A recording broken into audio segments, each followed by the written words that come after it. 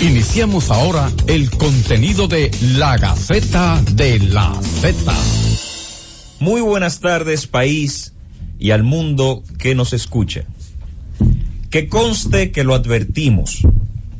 Al proceso en el caso de Emily Peguero le fue arrebatado todo su carácter orientador. La sentencia ha sido ampliamente rechazada y como aún no está disponible, las críticas le tomaron la delantera a la lectura. Aunque no es necesario saber algo de derecho penal y contar con toda la información para tener desacuerdos emotivos, esto sí es indispensable para tener disensos lógicos y seleccionar los argumentos adecuados. Por eso les pedimos, queridos oyentes, que retengan 3 conclusiones fundamentales de la decisión. Primero, no hubo asesinato, porque no se demostró la premeditación. Segundo, además del aborto y el homicidio, a Marlon Martínez se le condena por tortura y actos de barbarie. Y tercero, con relación a Marlene Martínez, condenada a 5 años de prisión por ocultamiento de cadáver y sustracción de menor, no fue posible demostrar que facilitó la comisión del aborto o del homicidio antes o durante se llevaban a cabo. Muchos pensarán que condenar a Marlene a 5 años hace de esta una sentencia injusta. Una gran injusticia hubiese sido absolverla cuando los hechos han sido probados, pero una injusticia mayor sería condenarla por hechos que no lo fueron. La Gaceta de la Z. Esta es la Gaceta de la Z, donde la sintonía es legal y legítima. Muy, pero muy buenas tardes, queridos oyentes. República Dominicana, siempre sean ustedes bienvenidos a este su programa, donde todos los temas los analizamos, pero con un sentido social. Hola país, soy Cándido Simón, con el tema del editorial, ser lo más parco posible, porque había dicho cuando fui abogado de Marlene que la única retención de responsabilidad penal podría ser por ocultamiento de cadáver, y eso fue esencialmente lo que sucedió. Así es, muy buenas tardes a la comunidad jurídica en sentido general y al pueblo que nos escucha por la Gaceta de la Z. Gracias a don Bienvenido Rodríguez, Ricardo Nieves, por permitirnos llegar a cada uno de ustedes. Fíjense lo siguiente, la sentencia que se ha criticado, como dijo nuestro hermano Harold en el editorial, no permitió ni siquiera que las motivaciones cruzaran y ni siquiera está disponible aún la sentencia. Pero antes de precisar algunos puntos, quiero decir o hablar en primera persona, pero creo que el equipo está en sintonía con lo propio, aunque yo haré las debidas salvedades. Yo tengo 4 niñas, 3 niñas, perdón, y una en el cielo. Son 4. Y creo que conozco a profundidad lo que es el amor por cada uno de esos seres. Y perdí una en un momento determinado, y yo sé lo que es ese dolor. Al igual que nuestros compañeros, todos tenemos hijos. Hago el preludio porque el abogado que es objetivo cuando analiza este tipo de cosas o trata de ser objetivo, hace un ejercicio de objetividad, posiblemente la visión populista de muchas personas, incluyendo abogados y de la población, proceden a satanizarte, y no debe ser así. Y yo creo que resultaría imposible para los jueces ir más allá del respeto al principio de legalidad.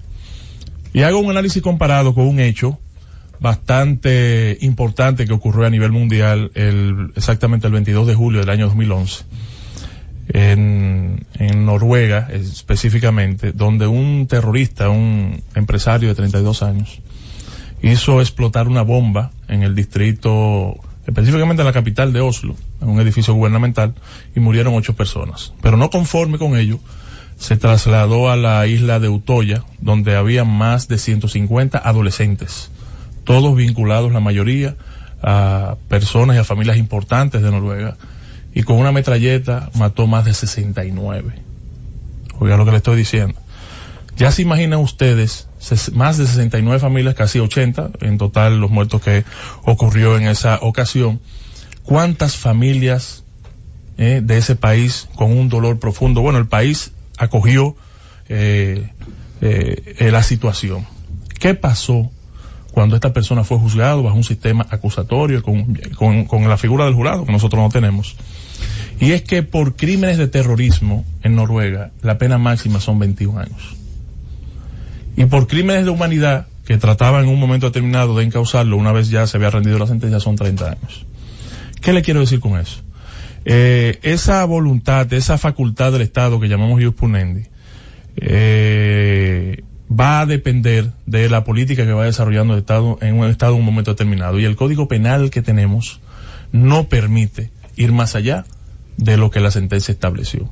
Entonces yo digo lo siguiente. Está tipificado en el Código Penal una sanción para el hecho que provocare la muerte, el ocultamiento de un cadáver de un menor que murió como consecuencia de un aborto practicado por el hijo de una persona. Eso no está tipificado en la ley. Y esa es la realidad que existe. Y una vez nosotros nos encontramos en esa realidad, pues entonces pasamos a lo que es identificar las conductas que podemos subsumir en algún artículo para con ello identificar una sanción penal. Y es lo que los jueces hicieron. Entonces, ustedes han sido testigos de los debates que se han establecido, y el editorial precisó con bastante profundidad por cuáles hechos se generaron las sanciones. Pero yo me encontré, por ejemplo, con medios de comunicación que daban curso a lo que establece el artículo 304, y creo que hubo un tuit de un abogado conocido, el doctor Ariza, donde establecía que la parte final de ese artículo indicaba que Marlene podía ser condenada. Pero esa parte final del artículo, no sé si podemos leerlo, fue una forma de dar a la población claridad sobre lo que va aconteciendo. No es real, porque tiene que estar conectado con el homicidio, con la muerte de una persona. Entonces, precisar y seguir identificando lo que fueron las críticas que ha sufrido esta decisión, creo que va a merecer de mucho tiempo, y vamos a continuar en un momentito. Esa es la intención del programa de hoy, instruir y edificar a la población en sentido general. Volvemos después de la pausa. Sigue la Gaceta de la Z.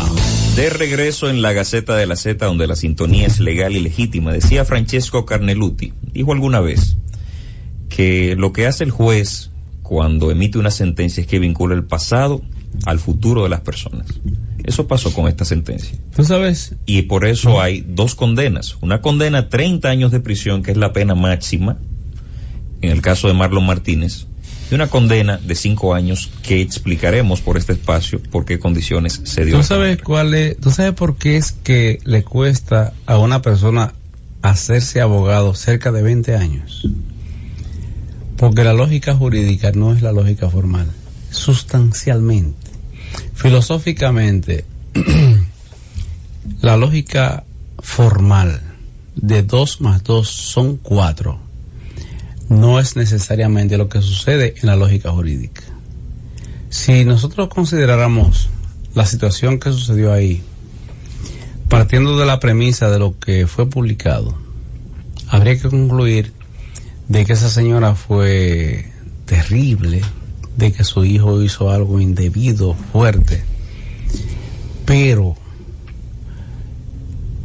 en el periodismo, por ejemplo, tú puedes compilar una evidencia debajo de un zafacón y no tienes que explicar cuál es la fuente, porque las normas internacionales, incluyendo la Constitución, prohíbe que usted force a un comunicador o un periodista a que revele la fuente. Sin embargo, en justicia, esa información no es necesariamente no se rige por las mismas reglas, porque si un fiscal compila una información en un zafacón, Por un tiempo puede guardar el secreto de información, pero llega un momento cuando llega a juicio tiene que explicar cómo la consiguió, bajo qué condiciones la consiguió y de qué manera la compiló. El ejemplo más patético, y voy al punto específico, es el caso de O.J. Simpson, que todo el mundo consideró en Estados Unidos un futbolista que mató a su mujer y mató que se asumió como el compañero de su mujer, y todo el mundo se convenció de que él hizo eso. Sin embargo, ¿saben por qué lo descargó un juez o un jurado? ¿Saben por qué? Porque un policía consiguió una evidencia que daba cuenta de que efectivamente en la casa de O.J. Simpson había un componente químico, un vello consiguieron, que lo conectaba con la persona que él había matado en un restaurante, su mujer y su amante. Encontraron en su casa, cuando hicieron la investigación, un componente que lo vinculaba. Pero ¿saben por qué anularon el proceso, esa evidencia?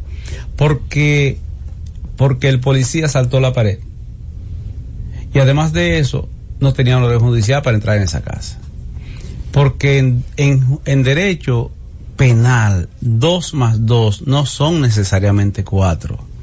En el caso Marley Martínez y en el caso Marlon Martínez, su hijo, una de las razones por las que hay esta discusión, este debate, es porque esencialmente la investigación forense no es concluyente. Y los jueces llegaron a la conclusión de que Marlon efectivamente habría tomado participación en el aborto de esa joven, y que de ahí concluyeron en que había un asesinato. Déjame ver si puedo ponerlo de manera muy precisa, porque para entendernos hay que asumir que la lógica formal no es lo mismo que la lógica jurídica. ¿Saben qué dice la investigación forense?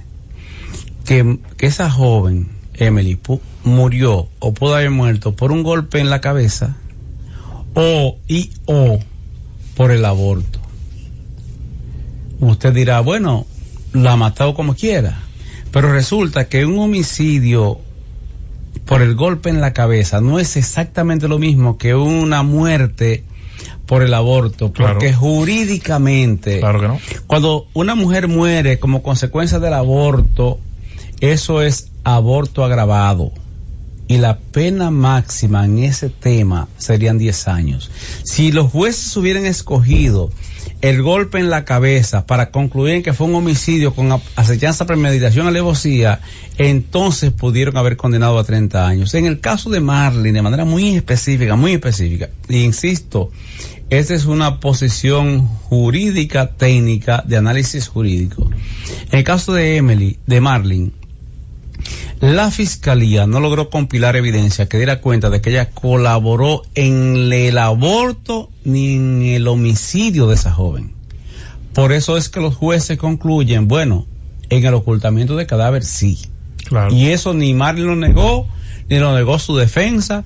Y el boli, Simón Bolívar, que fue un testigo protegido por la fiscalía, que participó en el ocultamiento del cadáver solicitado por Marlon y coparticipó con Marlon.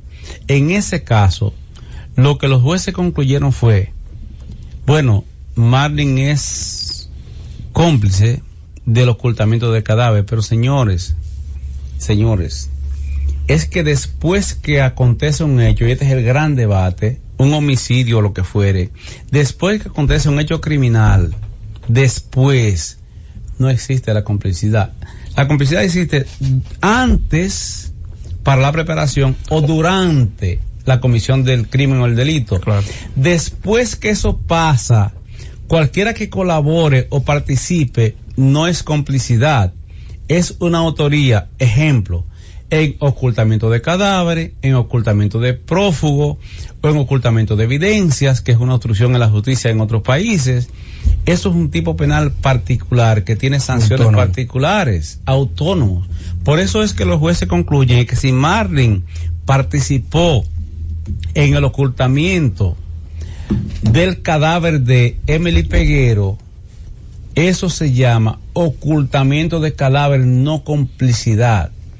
Y en ese caso, la pena máxima son 2 años. Recuérdate que aparte pero con una particularidad especial y específica. ¿Tú sabes cuál? Que es que los jueces no pueden poner donde la ley no establece. Eso es lo que no se logra entender en razonamiento lógico.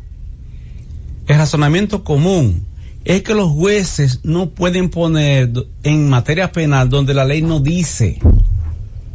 Y lo que la ley dice en ese caso, aunque no nos agrade o no le agrade a nadie, es que Marlene habría participado, o por lo menos lo que logró probarse a los jueces, es que ella participó en el ocultamiento del cadáver. Y en ese caso, aunque la condenaron a 5 años, la pena máxima que dice el artículo 359 del Código Penal, que tiene 200 años vigente aquí, es de 2 años máximo. Eso es tal vez lo que no se logra entender. Bueno, mira, yo creo que la opinión que ha emitido Cándido ha sido brillante y no ha sido nueva, te lo he dicho. Desde la vez que defendías la posición de Marlene, habías indicado que esa era el tipo penal que se le pudiera retener. Ahora yo quiero ser más amplio. Yo quiero establecer que la sociedad, al igual que cuando suceden este tipo de situaciones en concreto, no se siente satisfecha nunca con el sistema de respuesta punitiva, y eso es algo normal, interesante, y es fruto de un juego democrático, de que la sociedad pueda exigir más, pero entonces tendrían que abocarse a las reformas de las leyes penales. Por ejemplo, el Código Penal. Por ejemplo, el Código Penal. Nosotros tenemos más de 4 años, más de 5 años insistiendo que ese Código Penal debía de haber sido reformado, debía haber sido transformado. Inclusive hubo una intención y se aprobó un nuevo código que sí abarcaba formas y autorías de participación. Yo quiero aclarar algo, y es que siempre se ha discutido si estamos en una escuela francesa de elementos constitutivos o si ciertamente podemos hablar de teoría del delito en esa discusión. Y de hecho la discusión se centró en un momento determinado a que no podemos asumir teoría de delito porque esos códigos son franceses. Hubo una sentencia del año 1948, no recuerdo si fue del 1 o del 2 de septiembre, que dijo que con la adecuación de los códigos franceses, cuando existiese algún error de interpretación, debe la casación tomar la hilación de la traducción 1933, con el tema de la tentativa de homicidio. De la tentativa de homicidio. Discúlpame, que dice el código francés que la tentativa de homicidio podrá ser considerada como el crimen mismo, el código dominicano. Y el código francés dice, será considerada como el crimen mismo. Entonces la Suprema Corte de Justicia, lo que se estimó fue que no lo mismo será que podrá. Podrá significa que el juez puede eventualmente decidir si lo acepta. Es facultativo. Cuando dice será considerada como el crimen mismo, artículo 2 del Código Penal, es una obligación. Lo que dice es que es obligatorio. Y la interpretación de 2 de septiembre de 1933 es de que cuando haya diferencia entre la traducción del Código Penal dominicano y el Código francés, se interpretará y se aplicará el texto original, que es el francés, que dice correcto, será considerado como el crimen mismo. Correcto. Entonces, ¿qué es lo que pasa? Hay otra vertiente, que es que no es necesario que el abordaje de la interpretación del código, eso es doctrinal, y la teoría del delito es doctrinal, y los elementos constitutivos es doctrinal. No hay ninguna parte del Código Penal que establezca que la interpretación será por elementos constitutivos de teoría del delito. Creo que República Dominicana y otros 3 países son los únicos que abordan desde el punto de vista penal todavía los elementos constitutivos. La teoría del delito es mucho más abarcante. Lo segundo es, para terminar, que las decisiones judiciales, usted puede estar en desacuerdo y pueden que cada juez pueda tener una interpretación que difiera. De hecho, Estados Unidos creó en el año 87 lo que se llama el Sentence Commission, porque la misma interpretación de los textos federales, en un estado un juez le daba una interpretación y en otro estado le daba otra interpretación. Entonces uno condenaba 20 años y otro condenaba 60, y eso se logró y se ha ido trabajando, y cada vez que existe un delito es obligatorio que usted vaya a consultar la Sentence Commission, eso está en internet, y usted puede ver cómo tratan de unificar las penas por los casos y los precedentes. En República Dominicana no debe de ser ajeno que nosotros podamos tener una diferencia de criterio. Así es. Vamos a seguir discutiendo este y otros temas, pero primero vamos a ir a una pausa y en breve volvemos con más de la Gaceta de la Z. Sigue la Gaceta de la Z. De regreso en la Gaceta de la Z, donde la sintonía es legal y también legítima. Recuerden nuestros oyentes que pueden participar de este debate llamando al 809-732-0101, al 809-200-0101 y desde cualquier parte del mundo al 855-221-0101 a la Gaceta de la Z. ¿Sabe lo siguiente? Manzano hablaba ahorita de la repercusión que hechos como este en la forma que impacta la sociedad. Y yo creo que si nosotros no fuéramos creyentes en Dios, posiblemente hubiésemos pensado como cualquier otro mortal, y es tal vez hacer justicia por nuestras propias manos. Pero como nosotros tenemos temor de Dios, tenemos que ceñirnos a ese principio de legalidad que todo Estado debe promover y proteger. Nosotros como programa jurídico, la Gaceta de la Z, está en la obligación de llevar claridad a nivel consultiva a la sociedad dominicana. Nosotros no podemos venir como programa aquí a decir lo que no es frente a una sentencia que estamos en la obligación de generar una crítica constructiva, pero con la debida sensibilidad social, porque sabemos en la forma en que un hecho como este ha compungido a toda una sociedad. Sin embargo, esas conductas, en la forma en que fueron recogidas por la sentencia, que nos obliga a nosotros aquí a debatir y razonar si se hizo de forma correcta o no se hizo de forma correcta. Vamos a recibir una llamada. La Gaceta de la Z, ¿quién y de dónde nos llama? Sí, buenas tardes. Le habla Antonio Romero del ensanche Luperón. Desde el ensanche Luperón. Adelante, Antonio. Yo soy de allá de Cenoví, de San Francisco de Macorís, y realmente yo entiendo que uno esperaba otra cosa. Ahora bien, con relación a lo que están exponiendo, a mí me parece que entonces en la justicia hay una pequeña confusión, porque por ejemplo el Ministerio Público está apelando que dice que no puede ser, el Procurador General de la República dice lo mismo, en fin, hay una combinación en este aspecto. Entonces uno realmente entiende que sí, que hubo problemas con la sentencia de Marlin, porque Marlin se podría, uno cree que ocultaba el cadáver, inclusive ella fue que fue a buscar la niña cuando estaba con su hermana mayor. Es decir que uno no tiene una explicación. Yo espero que ustedes den claridad con relación a eso. Muchas gracias, Antonio. La Gaceta de la Z, ¿quién y de dónde nos llama? Buenas tardes, Manuel Luciano, Santo Domingo Este. Adelante, Manuel. Lo que ocurre con la sentencia, entiendo yo, que no soy abogado, que hay dos sentencias, una sentencia moral y una jurídica. La moral es lo que todo el mundo quería que ocurriera, ¿verdad? Pero no ocurrió lo que se quería. Ocurrió la sentencia jurídica, que yo entiendo que se creó un morbo, y es culpa de los abogados, que no le explicaron a la población lo que podía ocurrir.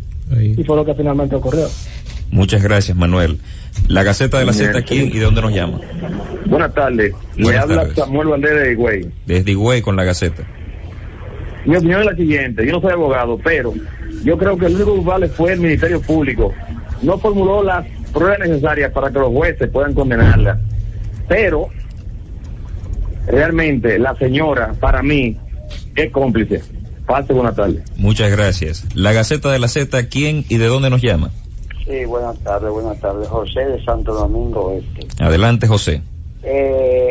Respecto a Marlin, el de los 30 años, que le hicieron por homicidio, por asesinato, pero si él la iba a tratar de que abortara, quiere decir que no estaba pensando matarla, porque si él había ido a matarla, mata y no intenta el aborto, que sí, que si él intentó el aborto era porque no pensaba matarla, la mató después. Entonces, yo creo que a él no le corresponde asesinato, le toque homicidio. Muchas ya gracias. Como asesinato. Yo quisiera que si el código estuviera formal, que le dieran 100 años. Yo no estoy hablando sentimentalmente, estoy hablando de leyes.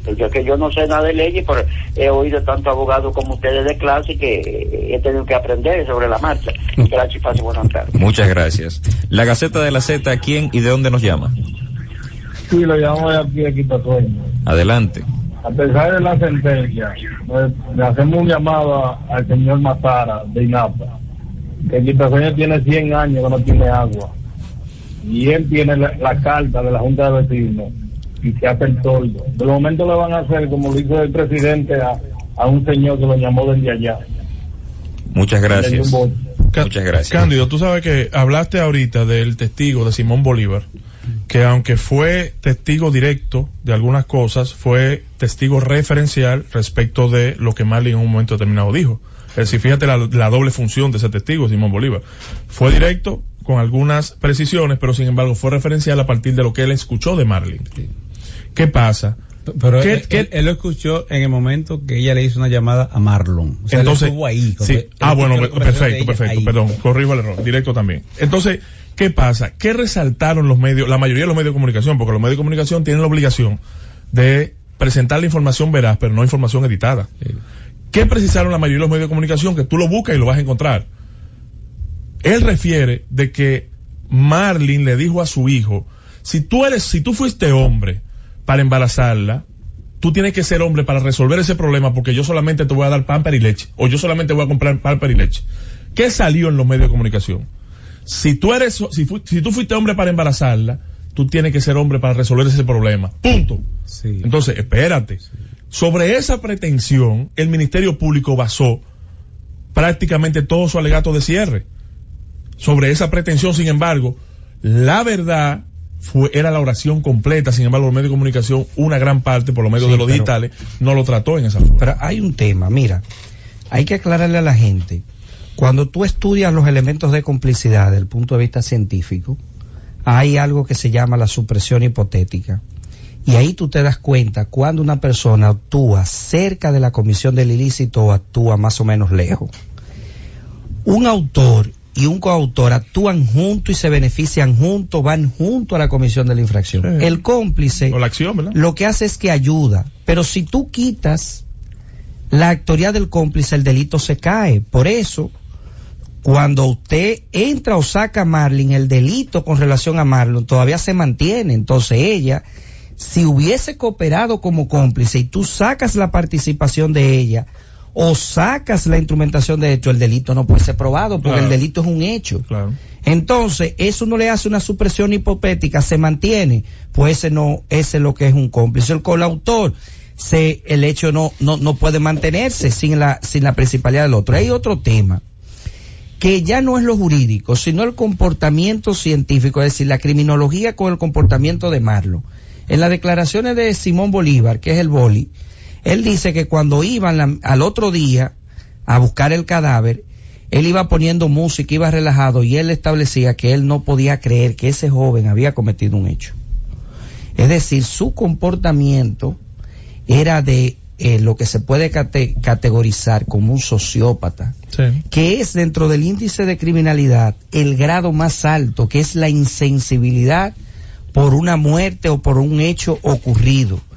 Ese joven tenía 19 años y no hay ningún informe de evaluación. No es lo mismo que a ti te digan, resuelve ese problema a Gustavo, que resuelve ese problema a Gustavo con 19 años y con una conducta diferente. Sí, entonces hubo que tener un informe científico, porque la tesis de la instigación no debe de ser descartada. Si aquí hubiese en el Código Penal, como si lo hay en el Código Penal nuevo, está la instigación o el autor mediato, que es el autor que se vale de otro para no cometerlo él mismo de manera material.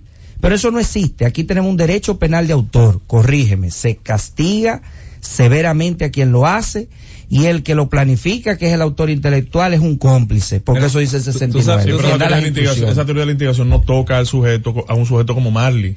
Ella culminó con una oración. Lo que pasa es que no tenemos un informe científico capaz de anular la voluntad de él, de que él recibiendo esa información, pudiera actuar libre o no. Ahora bien, de lo que yo puedo entender, todavía en un informe psicológico, ella le dice eso y a él no le hubiese influido, porque lo que se ve en el comportamiento en el que él se crió, que la mamá lo que le decía, él hacía lo que le daba la gana, no preñó una muchacha, no se iba de la casa, no tomó un carro, no agarró y metió a esa muchacha en un aborto, no agarró y la subió. Es decir, que aún lo que le dijera a la mamá no lo hubiese hecho, aún cuando lo hubiese dicho de manera ¿Tú sabes directa? cuál es el punto? Precisamente ese. Oye este detalle, y lo digo en primera persona con la modestia de vida, porque yo fui abogado de ellos o de ella y renuncié después. Coordinaste toda esa estrategia que dio resultado hoy. ¿Qué pasa? No, te pregunto. ¿Qué pasa? Mira, el punto es, o sea, puedo hablar en primera persona con la modestia de vida. Tú sabes que la parte nodal de ese proceso es que no hicieron una investigación científica. Es que no la evaluaron a ella científicamente. Y el querellante es que no hubo una evaluación psiquiátrica y psicológica de él. No, y la parte querellante, perdón, Cándido, fue un tanto pasiva porque no hubo acusación adicional.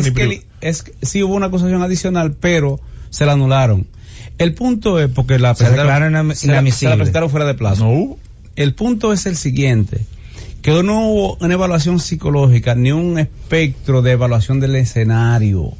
Ni a Marlene ni a Marlon. Cuando yo evalué a Marlon en una evaluación común, me di cuenta de lo siguiente: un estudiante excelente, estudió en San Francisco de Macorís, en el mejor colegio de San Francisco de Macorís, con las mejores notas de toda la época del colegio, una de las mejores notas de toda la época del colegio. Oigan este dato, señores, que es primicia. Como consecuencia de su estándar, la Universidad de Harvard lo invitó y duró un mes en la Universidad de Harvard. Ucamaima lo aceptó como para estudiar en la universidad, que son exigentes. Dentro de los primeros 4 lugares de los mejores estudiantes, las mejores notas en la evaluación del tema del escenario. Sí, tuve, y además de eso, buen basquetbolista, jugaba béisbol, es decir, y compartía con su familia. Cuando tú lo evalúas a él personalmente, no te encuentras con un sociópata, un psicópata, un estudiante de bueno, pero aislado. Eso no lo hicieron. Ni hicieron una evaluación de Marley misma para ver si efectivamente ahí influía en él, como para cuando ella le dijo: si tú fuiste hombre para embarazarla, tienes que ser un hombre para encargarte de eso, yo solo puedo darte pamper y leche. Si eso implicaba para él una orden de matarla en el apartamento de ella, lo cual sería un tema absurdo. Por eso es que digo, no hubo una evaluación científica abajo. En consecuencia, no acusemos a los policías, no acusemos a los fiscales en la investigación, no acusemos a los jueces que fallaron como debe ser, quiéralo usted o no, sino determinemos si la evaluación científica del Departamento de Investigación del INASIF en Santiago fue acabada, porque una de las cosas y fallas que tiene eso, y termino, Harold, es que la evaluación forense ni siquiera es concluyente. La evaluación forense de la causa de la muerte no fue concluyente. Con esos datos nos vamos a una pausa y volvemos en breve con más de la Gaceta de la Z. La Gaceta de la Z. De vuelta en la Gaceta de la Z, le recordamos a los oyentes que lo que aconteció fue que a Marlon Martínez lo condenaron por homicidio, y lo que agravó la pena del homicidio fue la tortura, los tratos crueles que están derivados entonces en esa condición porque fueron en contra de los sujetos protegidos por el Código Penal, que son niños, niñas o adolescentes, y en el caso particular de Meli Peguero, que estaba en estado de gravidez. Por eso es que se condena a 30 años. Entonces seguimos discutiendo la cuestión de la complicidad. Apuntaba don Cándido todas las cuestiones que tienen que ver con lo pericial, pero me llama mucho la atención algo con lo que inició Gustavo, que es la discusión del 304 del Código Penal Dominicano, que dice que el homicidio se castigará con la pena de 30 años de trabajos públicos cuando su comisión preceda, acompañe o siga otro crimen. Igual pena se impondrá cuando haya tenido por objeto preparar, facilitar o ejecutar un delito o favorecer la fuga de los autores o cómplices de ese delito o asegurar su impunidad. Hay algunos juristas que señalan que por esa razón entonces se podía condenar a Marlin Martínez de esa pena, pero se está haciendo una lectura errada y Gustavo lo va a explicar ahora en detalle. Pero errada. ¿Qué dice el artículo? Al final, yo lo voy a repetir. Igual pena se impondrá cuando haya tenido por objeto preparar el qué. Es decir, cuando haya tenido por objeto el homicidio.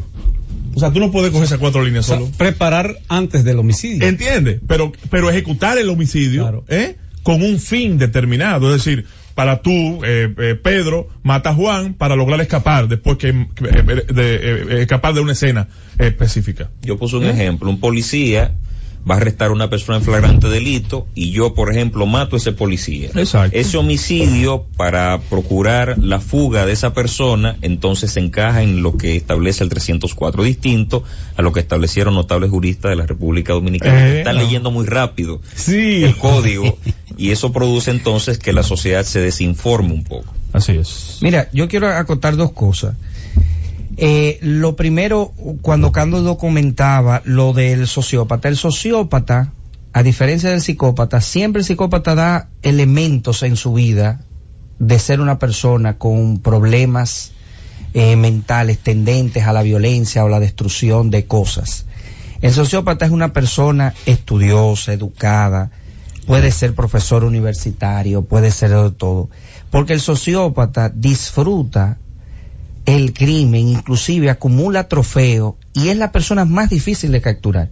Hay personas en Estados Unidos que es donde más concurren, donde han acumulado hasta 70 muertes. Ese sociópata es asocial, es un tipo que no se liga con nadie. No, al contrario, el sociópata en la cadena de criminal es la persona sociable. De hecho, la cantidad de cuando se analiza a los sociópatas, que son los que hacen crímenes seriales con mujeres, son tan simpáticos que las mujeres logran caer siempre y matan 50 y 70 mujeres.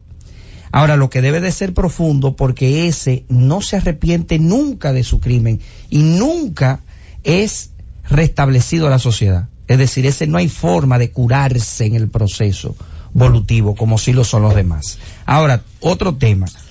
Nuestro código es complejo. Porque eso que tú estás diciendo, cuando alguien va a cometer un delito, la teoría del delito con el nuevo código, cualquier código que usted sale de aquí, con el que se supone que debe de aprobarse. Que van a aprobar. Pero vamos a hacer un análisis científico, no nos detengamos ahí. Vamos a decir en el derecho comparado, existe lo que es el dolo eventual. Usted lo que tiene, lo que le castiga es la intención de hacer un daño a un bien jurídico protegido. Usted tiene la intención. Ahora, cuando usted va a cometer Perdón, Manzano, para que la población lo entienda, que el bien jurídico protegido en este caso es la vida. Es la vida. Por ejemplo, usted quiere matar a Juan Pérez y pone una bomba, y Juan Pérez no iba ahí, sino que también iba Cándido, yo y nosotros 4. Hay un dolo eventual indirecto con todos los otros, no se desfigura, porque al final lo que el legislador quiere es proteger, bien jurídico protegido, que para la sociedad importa poco la intención del delincuente, claro, son vidas todas iguales. Claro. Entonces, en esas atenciones, cuando se habla de crimen, fíjate que habla de crimen, precedido de crimen. El mejor ejemplo, con una de las sentencias más acabadas, cuando se hace la figura de crimen precedido de crimen, es el caso de Francino Hungría, que los tipos acaban de cometer un robo agravado con armas, van escapando, le disparan para poder escapar, y entonces el tribunal retiene para quitarle crimen, la jipeta, y entonces en la jipeta claro, escapar, pero claro, viene crimen precedido de crimen. Es un análisis esencial. Hay una segunda jurisprudencia que dice, oye esto, que eso lo hemos discutido yo y Cándido y cualquiera de nosotros en todos los tribunales, cuando hay asociación de malhechores. La asociación de malhechores es un delito autónomo, pero es una circunstancia agravante de carácter abstracta. Voy a explicarlo 2 rápido. Cuando la asociación de malhechores, hubo una jurisprudencia ahora del 2014, la sala reunida, que dijo que debe de ser un crimen. Es decir, no pueden ser delitos. Cuando usted agarra y se junta para falsificar documentos, eso no puede constituir abuso de asociación de malhechores, aunque lo cometan 4, porque tienen que estar encaminados a cometer un crimen, porque sigue la clasificación de crímenes y delitos. Entonces, ahora bien, ¿qué es lo que pasa en un segundo aspecto? Cuando es un delito, digámoslo así, una circunstancia agravante general. Cuando los jueces tienen la modulación de la pena, que es de 3 a 10 años. pero hay cosas que te la agravan, que el código dice, si es asesinato y tiene prevaricación son 30 años, no te deja, el juez no puede modular pena, nada más puede, ni puede aceptar circunstancias atenuantes cuando hay agravante. Ahora, cuando tú tienes de 3 a 10 años, o de 5 a 10, el juez tiene la modulación, pero cuando ha actuado en circunstancias como esa, hay una agravante abstracta. De hecho, el mejor análisis de eso se hace que en el Código Penal Español las circunstancias agravantes son generales para todos los delitos. Aquí no. Aquí cada circunstancia, por eso la premeditación solamente tú la puedes conectar con el homicidio. Sí. Tú no puedes premeditar ni hacer alevosía ni encubrimiento. Yo lo veo más sencillo para entenderlo. El derecho penal es de interpretación y de aplicación restrictiva. Lo que la ley dominicana no diga no se puede aplicar, aunque lo diga la ley de origen española o francesa. Tiene que decirnos la ley dominicana. Y la ley dominicana dice, en el artículo 60, que usted es cómplice de un homicidio o de un asesinato, lo que usted quiera, si participa antes o durante la comisión del hecho. Si usted participa después de eso, entonces hay otros tipos penales que no son complicidad. Se ocultó evidencias, como en el caso de los videos, que dicen que Marley Martínez mandó a sacar los videos, los sacó. Eso se llama ocultación de evidencias. No se llama complicidad en el asesinato o en el aborto, como usted lo quiera, del caso de Emily Peguero. Se llama ocultación de evidencias y la pena máxima son 2 años. Si usted participó en el ocultamiento de Marlon, que se llama colaboración en ocultamiento de prófugos, es ocultamiento de prófugos. 248 del Código Penal. Y las madres están exentas de responsabilidad penal. Si usted participó en el ocultamiento del cadáver de Emily Peguero, 359 del Código Penal, es ocultamiento de cadáver y la pena máxima son 2 años. A Marlene, en este caso, lo que la Fiscalía logró probar, y ella además admitió, porque sus abogados hicieron una defensa positiva respecto de que ella fue el ocultamiento del cadáver, más que ello, complicidad en ocultamiento de cadáver. Eso, sí, como es pos el hecho, es un tipo penal propio. La pena máxima son 2 años. Sí, pero recordar la población que... Hola, buenas tardes. ¿Qué sustenta un juicio? Prácticamente no podemos irnos y desviar. ¿Por qué se le da coerción tanto tiempo? Sí, de que sabe el fiscal y todo el departamento que sustenta y van a juicio. Ahora, no estamos acusando para aclarar. Ahora, yo digo algo. Seguirán los mismos casos a resolverse mientras no haya una preparación desde la policía criminal certificada por forencia, que son ocultas, los forenses es oculto, pero la evidencia tiene que tener personal. Muchas gracias al oyente por... Ahí tocaba el tema forense que estábamos discutiendo hace un momento. Sí, pero ahí sí Cándido tiene razón. La base de complicación de esto es, discúlpeme, es que la investigación forense fue pésima. No acusemos a los fiscales, los policías ni a los jueces. Es que la base de sustentación fue terrible. Recibimos otra llamada. La Gaceta de la Z, ¿quién y de dónde nos llaman? Buenas tardes, de aquí de la provincia. Adelante. A lo que yo veo es tanto lo que defienden de que la señora no es culpable, que cuando viene a ver que pagarle, pues está presa. La realidad es que hay un muerto y todo el peso de la ley debe de caer a aquel que origina o conoce la muerte de alguien. En este caso ella lo sabía porque ella era partícipe del aborto. Muchas gracias por su intervención.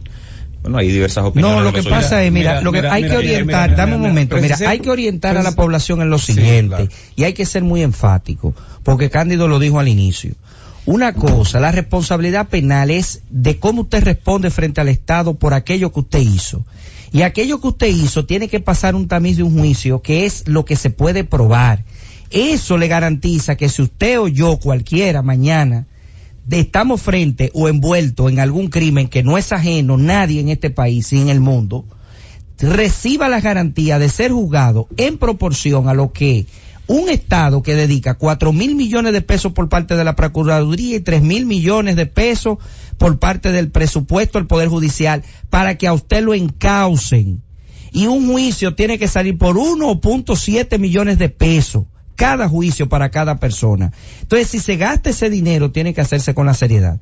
Nosotros reprochamos en calidad de ciudadano que un hecho atroz así suceda, pero como juristas tenemos que explicar que esos jueces tuvieron la gallardía de dar una sentencia con lo que ellos entendían que jurídicamente era procedente. Inclusive, yo retengo la última parte de Cándido. No, que lo hicieron en términos estrictos, Marlin debió de haber sido, óyeme bien, cómplice del encubrimiento, porque en las declaraciones de Simón, ella no tocó el cuerpo, no lo montó, no lo llevó y no le hizo nada. Ella dio conforme al 60 las instrucciones de cómo se hace. Por lo tanto, ella es una... Otra llamada. La Gaceta de la Z, ¿quién y de dónde nos llama? Samuel Valdés, güey. Adelante, Samuel. Le hizo una pausa a su compueblano para que usted participara, así que y adelante. es el pueblo que más nos apoya. Es lo que se puede aprobar. Y para mí, para Samuel Valdés, el poder político está detrás de su sentencia. Para mí. Pase buenas tardes. Muchas gracias. Mire. Vamos a recibir otra llamada, Cándido. Eso no. Una llamada adicional. La Gaceta de la Z, ¿quién y de dónde nos llama? Buenas tardes. Muy buenas tardes. Dionisio del municipio de Duvergé. De Duvergé, Dionisio, adelante. Felicidades su programa. Muchas gracias. La opinión mía es lo siguiente.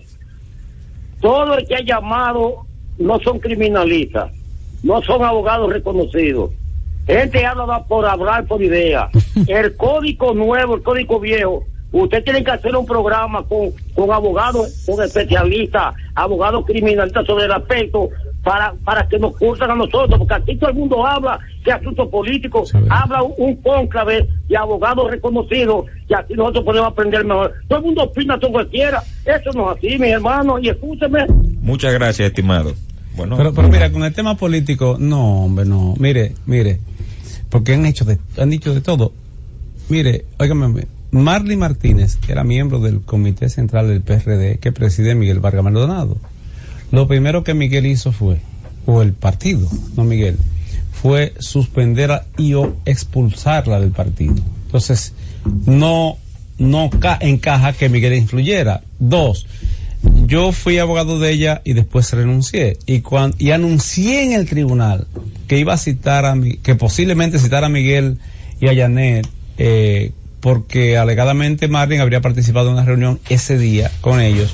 Y ellos dijeron públicamente, mandaron a decir a través de sus relacionistas públicos, que eso no era cierto. De manera que Miguel, el presidente del PRD, no apoyó a Marlin. Y el presidente de la República, Danilo Medina, no solo hizo un pronunciamiento público, sino que me informaron que habría hecho algún aporte para el tema del enterramiento y los gastos de velatorio. Tiene al procurador que va a apelar. Y el procurador va a apelar. ¿De dónde sale la versión de que es una razón política para eso? No, menos. Mantengamos el nivel de análisis jurídico, no de defensa de Marlin o de Marlon, ni tampoco de la familia de Emily, sino de la decisión judicial y de la ley. Y sobre esa base decir, que es el escenario nuestro. Y sobre esa base decir, de conformidad con los análisis que hemos hecho y las críticas a nivel nacional, que los jueces actuaron de forma correcta de cara al fortalecimiento de la independencia judicial. Claro. Sin lugar a dudas. Queridos oyentes, ustedes han escuchado todo este análisis aquí en la Gaceta de la Z. Será hasta una próxima entrega de este programa. Nos vemos y nos escuchamos el próximo sábado. La Gaceta de la Z.